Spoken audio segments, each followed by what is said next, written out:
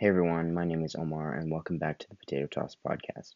Today I'm going to talk a bit about animators and specifically I'll be talking about Friz Freleng.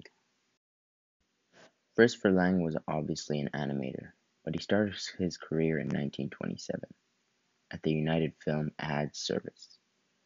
But after that was invited to work for Walt Disney.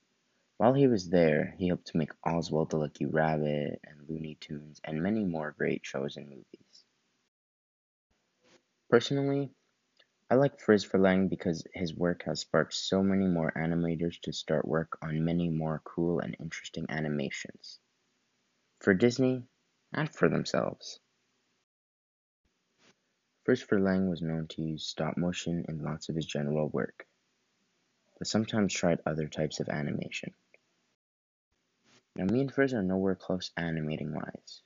He seemed to really enjoy it and put lots of effort in, while I, not so much. The student was fun, but not my thing. The main thing I personally struggled with was ideas and motivation. But what can you do?